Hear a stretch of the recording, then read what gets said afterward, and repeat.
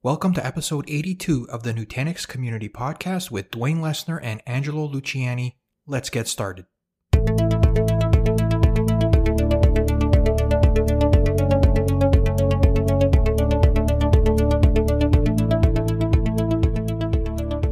This week I continue my talk with NPX Renee van den Bedum about education and certification. We chat about the expert and master panel-based exams, which are likely the most stressful exam models you will take. Another quick plug here, check out nutanix.com/certifications for special deals and offers. And let me know on Twitter if we helped encourage you to get a certification this year. So with that, let's join the conversation. Welcome back, Renee. Good to be back, Angelo. So in this episode, we're going to talk through one of the most stressful certification models, at least I think, which is the expert and master panel-based exams. It's usually the highest level certification, and you need to demonstrate that you're able to design and deliver a solution. So let's begin with the Nutanix Platform Expert, or NPX. Renee, what is the NPX program all about? So when you look at the earlier levels of certification, associate, professional, advanced, et cetera, that is more about the what and the how. These expert level certifications, in particular, the NPX program is all about the why. Why did you do this? Why did you do that? And coming up with the reasons for that. And it can be a little subtle when you're talking about the why. A lot of people think that there is a hard and fast rule. There's a hard and fast answer for each of the design decisions that you made. Mm-hmm. But in fact, it's a matter of opinion a lot of the time, and it really comes down to the customer requirements that you're trying to meet would be the short answer to that question. And so this is probably one of the biggest exams someone will likely take at this panel-based exam. And as it relates to NPX, how do you even get started, and what are some of the prerequisites and stages to kind of go through? Yeah, so the first thing is to get your NCP. So NCP is about the what. Then you would get your NCAP. NCAP is more about the how. So once you've got those two certificates, then you're ready to start building your application. So typically you're going to be basing it upon the real world, so a project that you've done recently. And typically you would have done some type of design for that customer, but it may not be up to the NPX standard. So we have architectural criteria that we need to meet. So things like operational simplicity, manageability, performance, security, et cetera, we're qualifying our design decisions with the types of architectural principles that we're meeting. And then we're tying those back to the customer requirements. So a customer might have a performance requirement. Maybe that's all they care about is highly performing solutions. So there you would be tying everything back to highly performing solution, but you would also try to be covering recoverability and availability and manageability, et cetera, to provide the simplest design with the least complexity. So then your design documentation, that's just not enough. You obviously also need a test plan of some type. You need a migration plan. You need project management. What are the resources? What's the schedule? What are the phases that you're going through? The operations of the solution, so standard operating procedures. So when you hand the solution over to the customer, are you just going to give it to them and let them figure it out? So at the NPX level, the answer would be no. So you need operational procedures as well, some type of knowledge transfer, et cetera. And it's all about minimizing risk while delivering business value. And then once we get through the submission, it gets reviewed by Nutanix, or in fact, the NPX program of Nutanix, which is run by Mark Brunstad at the moment. And then from there, you'll be given an invite to defend, and then you would start preparing. And on the day of the defense, you go through, I think it's nearly 3 hours of panel defenses, which is broken up into 3 phases. So the first phase is you defend your design. And then the second phase is you do a mock design scenario and a mock troubleshooting scenario. And that is on the second hypervisor. And do folks, have you seen folks run out of time, or do folks typically run out of time? Very, very common mistake. So time management is one of the soft skills that you need to have mastered. So you should always be looking at the clock and plotting your course, making sure that you're not going down rabbit holes. Because the way the panelists work is it's like in a court of law. You cannot lead the witness. So the panelists cannot lead the candidate. So everything that you do has to be based upon your own knowledge and your own momentum and trajectory. And the panelists will be asking you very general, open-ended questions. And then as you dig for what they're really asking for, that is how you answer the question. So with that open-ended approach, it's very easy for an NPX candidate to run out of time because they're spinning their wheels going in the wrong direction. Right. And in terms of length of time for stages, is this like from the time you submit your design docs to the time you're defending? Is that typically a 3-month thing, a 6-month time frame?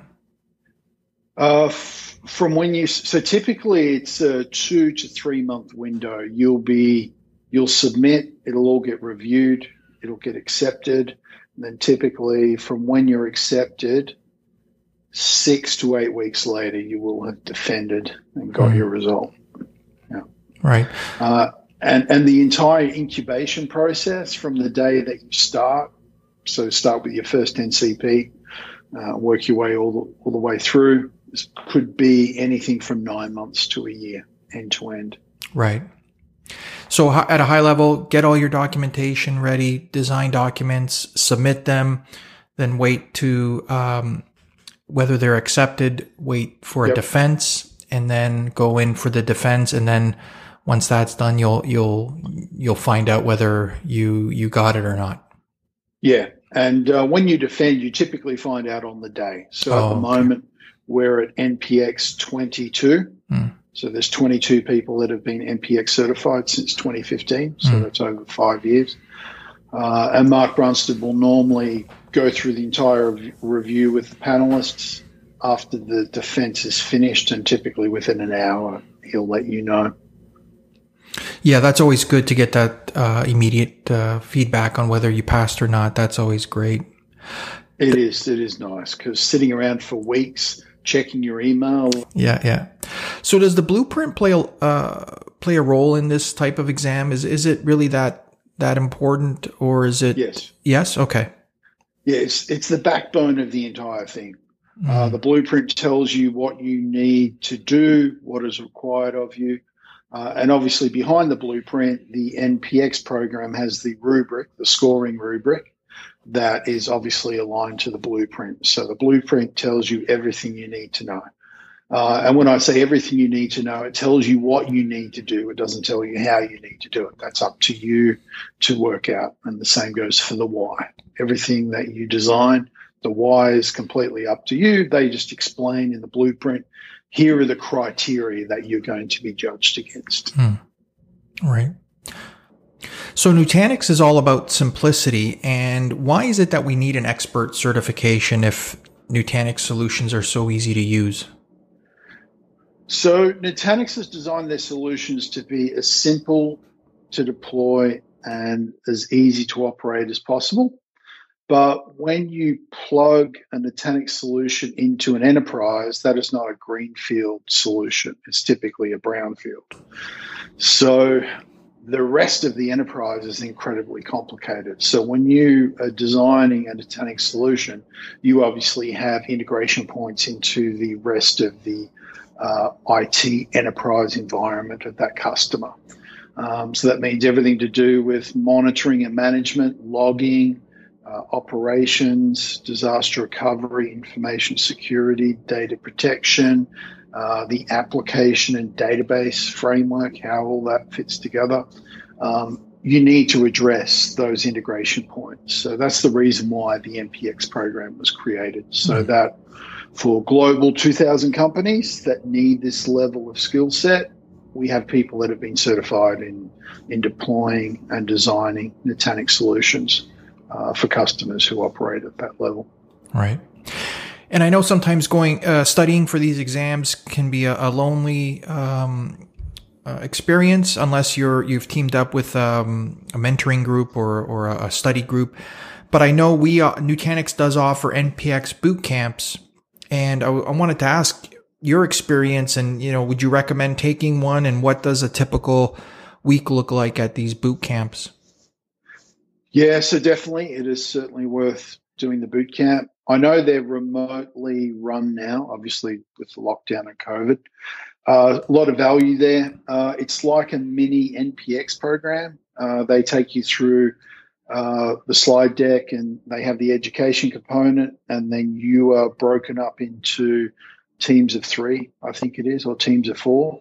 And then for each section of instruction, you go through like a 1 hour or 2 hour period of time where you come up with a design, and then you do a mini panel defense where in front of the NPX certified individuals who are the instructors for this boot camp, you get to experience, okay, how do I describe my solution? And you get to the feeling of the pressure test. Yeah, of okay, the why, the how, the what. And it's a great way to upskill and get ready for going for NPX formally. Must be a real exhausting week. At the end, you must really feel like you've accomplished a lot. Yeah, I think so. I think the people that are genuinely interested in architecture design, and particularly in the Nutanix ecosystem, they have a lot of fun because you're actively learning, and it's a lot of fun, because it's not you're not sitting there watching an instructor drone on for hours. It's very interactive, and there's a lot of breaks for doing design work yourself. And you're under the pressure to learn really quickly. So for a certain type of person, it's a great week. So when preparing for your defense and on the day of the defense, what goes through your mind? I know that this is can be stressful for a lot of folks, knowing that in a few short hours they're going to have to present in front of a panel and explain their design decisions. Yeah. So the key word there is preparation. So definitely you want to prepare so that you perform the best on the day. So there it would have been study group, working on your slide deck, going through mocks, and that way the day of the defense, you've done everything possible in your power to be ready for the panel. And that also includes the mock troubleshooting and mock design sessions. So if you've done all the prep, and you get a good night's sleep, the day of the defense is particularly for me. I'll just explain how I felt. So I was very eager to get it over and done with, and I was looking forward to it, testing my skills against the panel, but I was also quietly nervous. And what it really comes down to is when you get into the defense and you actually start, that first 2 or 3 minutes is a little rocky. You have to get started. But once you get started, it just goes very quickly. It's like a time vortex. Right. You kind of have to find your feet, if you will. Your groove, your rhythm. Yeah, that's right. And the trick there, as long as you've done your prep and you're used to working under pressure, there should be no problem. It's when you go in unprepared, that's the issue. That's when it can turn into a bit of a sad story. And can you over prepare for these things? I mean, can you just over engineer it?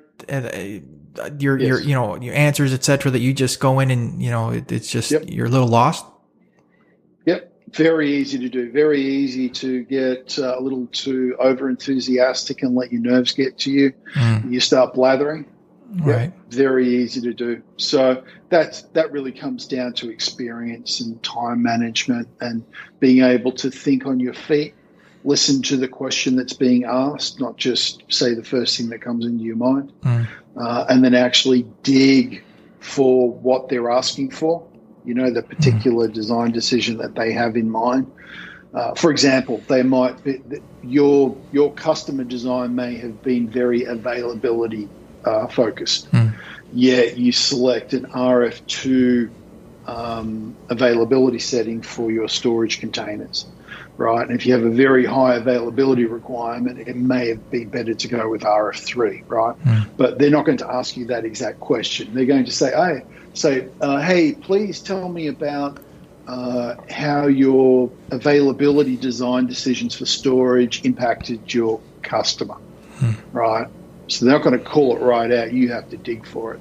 And it really is a matter of, it's like playing tennis, yeah. To play tennis well, you want a good partner to be playing tennis with you. If you've got a pro player and an amateur, it's not a lot of fun, right? Because you get overwhelmed. So, yeah. And I think this kind of goes into the next question in terms of what types of skills do you need to be successful with NPX. And I would just throw out there that I always encourage folks to present at a user group, their local user group meeting, to kind of start building up the presentation skills. I know we do it maybe every day at the office where we're presenting to executives or our team, but sometimes getting out into user groups and presenting, you kind of build up those presentation skills, being in front of people, speaking in public, and that always helps. So what other types of skills do you think you need to be successful with an NPX? So I would actively agree with that for sure. Definitely being comfortable, being uncomfortable is the key here. A lot of customer face time, being used to presenting at the VP and C level, the value of your solution, and not so much speeds and feeds, but describing the business value. And here is the business problem that we're solving. That's the part that a lot of NPX candidates really struggle with, because they're so used to talking about speeds and feeds with technical team leaders and SMEs of the customer. They completely miss the boat on logical design and business value and business goals and risk management. And it's a certain way of speaking. You just have to learn it. Yeah. And let me also add that writing blogs help a lot to clarify your thinking.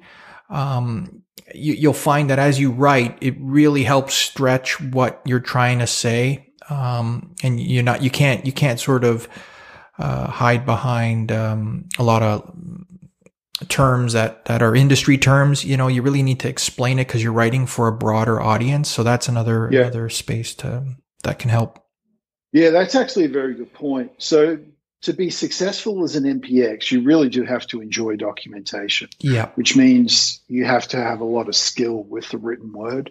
And like you said, blogging is a great way to actually, when you put pen to paper, you actually have to know what you're talking about. And the sign of someone who's a good writer, they're able to take complex concepts and abstract them to very simple principles so that they can convey, okay, here's what we're talking about. And another adage, I suppose, would be watch one, do one, teach one. Yeah. Once you've learned something and then you actually have to teach to someone, that really pushes you to fully understand whatever you're teaching inside and out. So when you're up there presenting to the panel, is there a point in the process that you get a sense that things might not be going your way? So sort of what happens if you do fail? How do you know if your answers are right or wrong? And are there any bad answers? Yeah. So like back to the analogy of the court of law, there is no leading the witness. It's not allowed. So when you're defending in front of a panel, they do not give anything away. So it is very, very difficult to judge where you're at. And that's where it comes down to experience. So when they're asking their questions, you'll be digging and looking for the actual thing that they want you to describe and answer the why for. When you've correctly answered something, they will typically move on to another subject, right? But when they move you on, there is also the risk that maybe you didn't fully answer that question because they don't want you to be wasting your time going down the rabbit hole. So it's very hard to judge. I've been through this process, I think 7 or 8 times now. So I was successful 6 times and I failed twice with the different expert and master level certs that I've done. And every time I came out of a defense, I wasn't 100% certain that I'd passed because it's such a tough process. And they don't give anything away. You have no idea what they're thinking, whether you're scoring well or scoring badly. You just have your own inner barometer to go by. Are there any bad answers? So design decisions are very much a matter of opinion. As long as you can tie back your design decision to an architectural principle and also to a customer requirement in a way that makes sense, then it's not a bad design decision. And another architect might do it another way. And it's like the saying, all roads lead to Rome, right? You can do it one way or the other. A lot of it comes down to a matter of opinion. But one of the things that is definitely a no-no in the architectural world is complex solutions where complexity makes no sense. As long as you're always using the simplest solution possible, that there is kind of like the true north of design. Simplicity while minimizing risk and meeting the customer's requirements. And finally, Renee, whether you pass or fail, is there a debrief at some point on how you performed, or a debrief just in general? There is. So all of the expert and master programs out there, they'll give you your result, and then typically a week to 2 weeks later, you'll get a breakdown of the panelists' feedback of where which blueprint areas they felt that you failed on, and then it's up to you to decide whether you want to circle back and have another shot at resubmitting your documentation and doing the defense again. And when you don't pass, you'll notice I deliberately say you have not passed rather than fail. Right. It's just part of the learning process. So if you don't make it through NPX, it doesn't mean you're a bad person. It doesn't mean you're a failure. It's just a part of your journey. And the amount of courage it takes to actually step up and go for it in the first place, just to get that far, to be defending on the day, there is so much work in there. Yeah. You're almost it's a participation trophy, right? You're getting to that is, hey, it's actually quite an achievement just to be here standing in front of the panelist.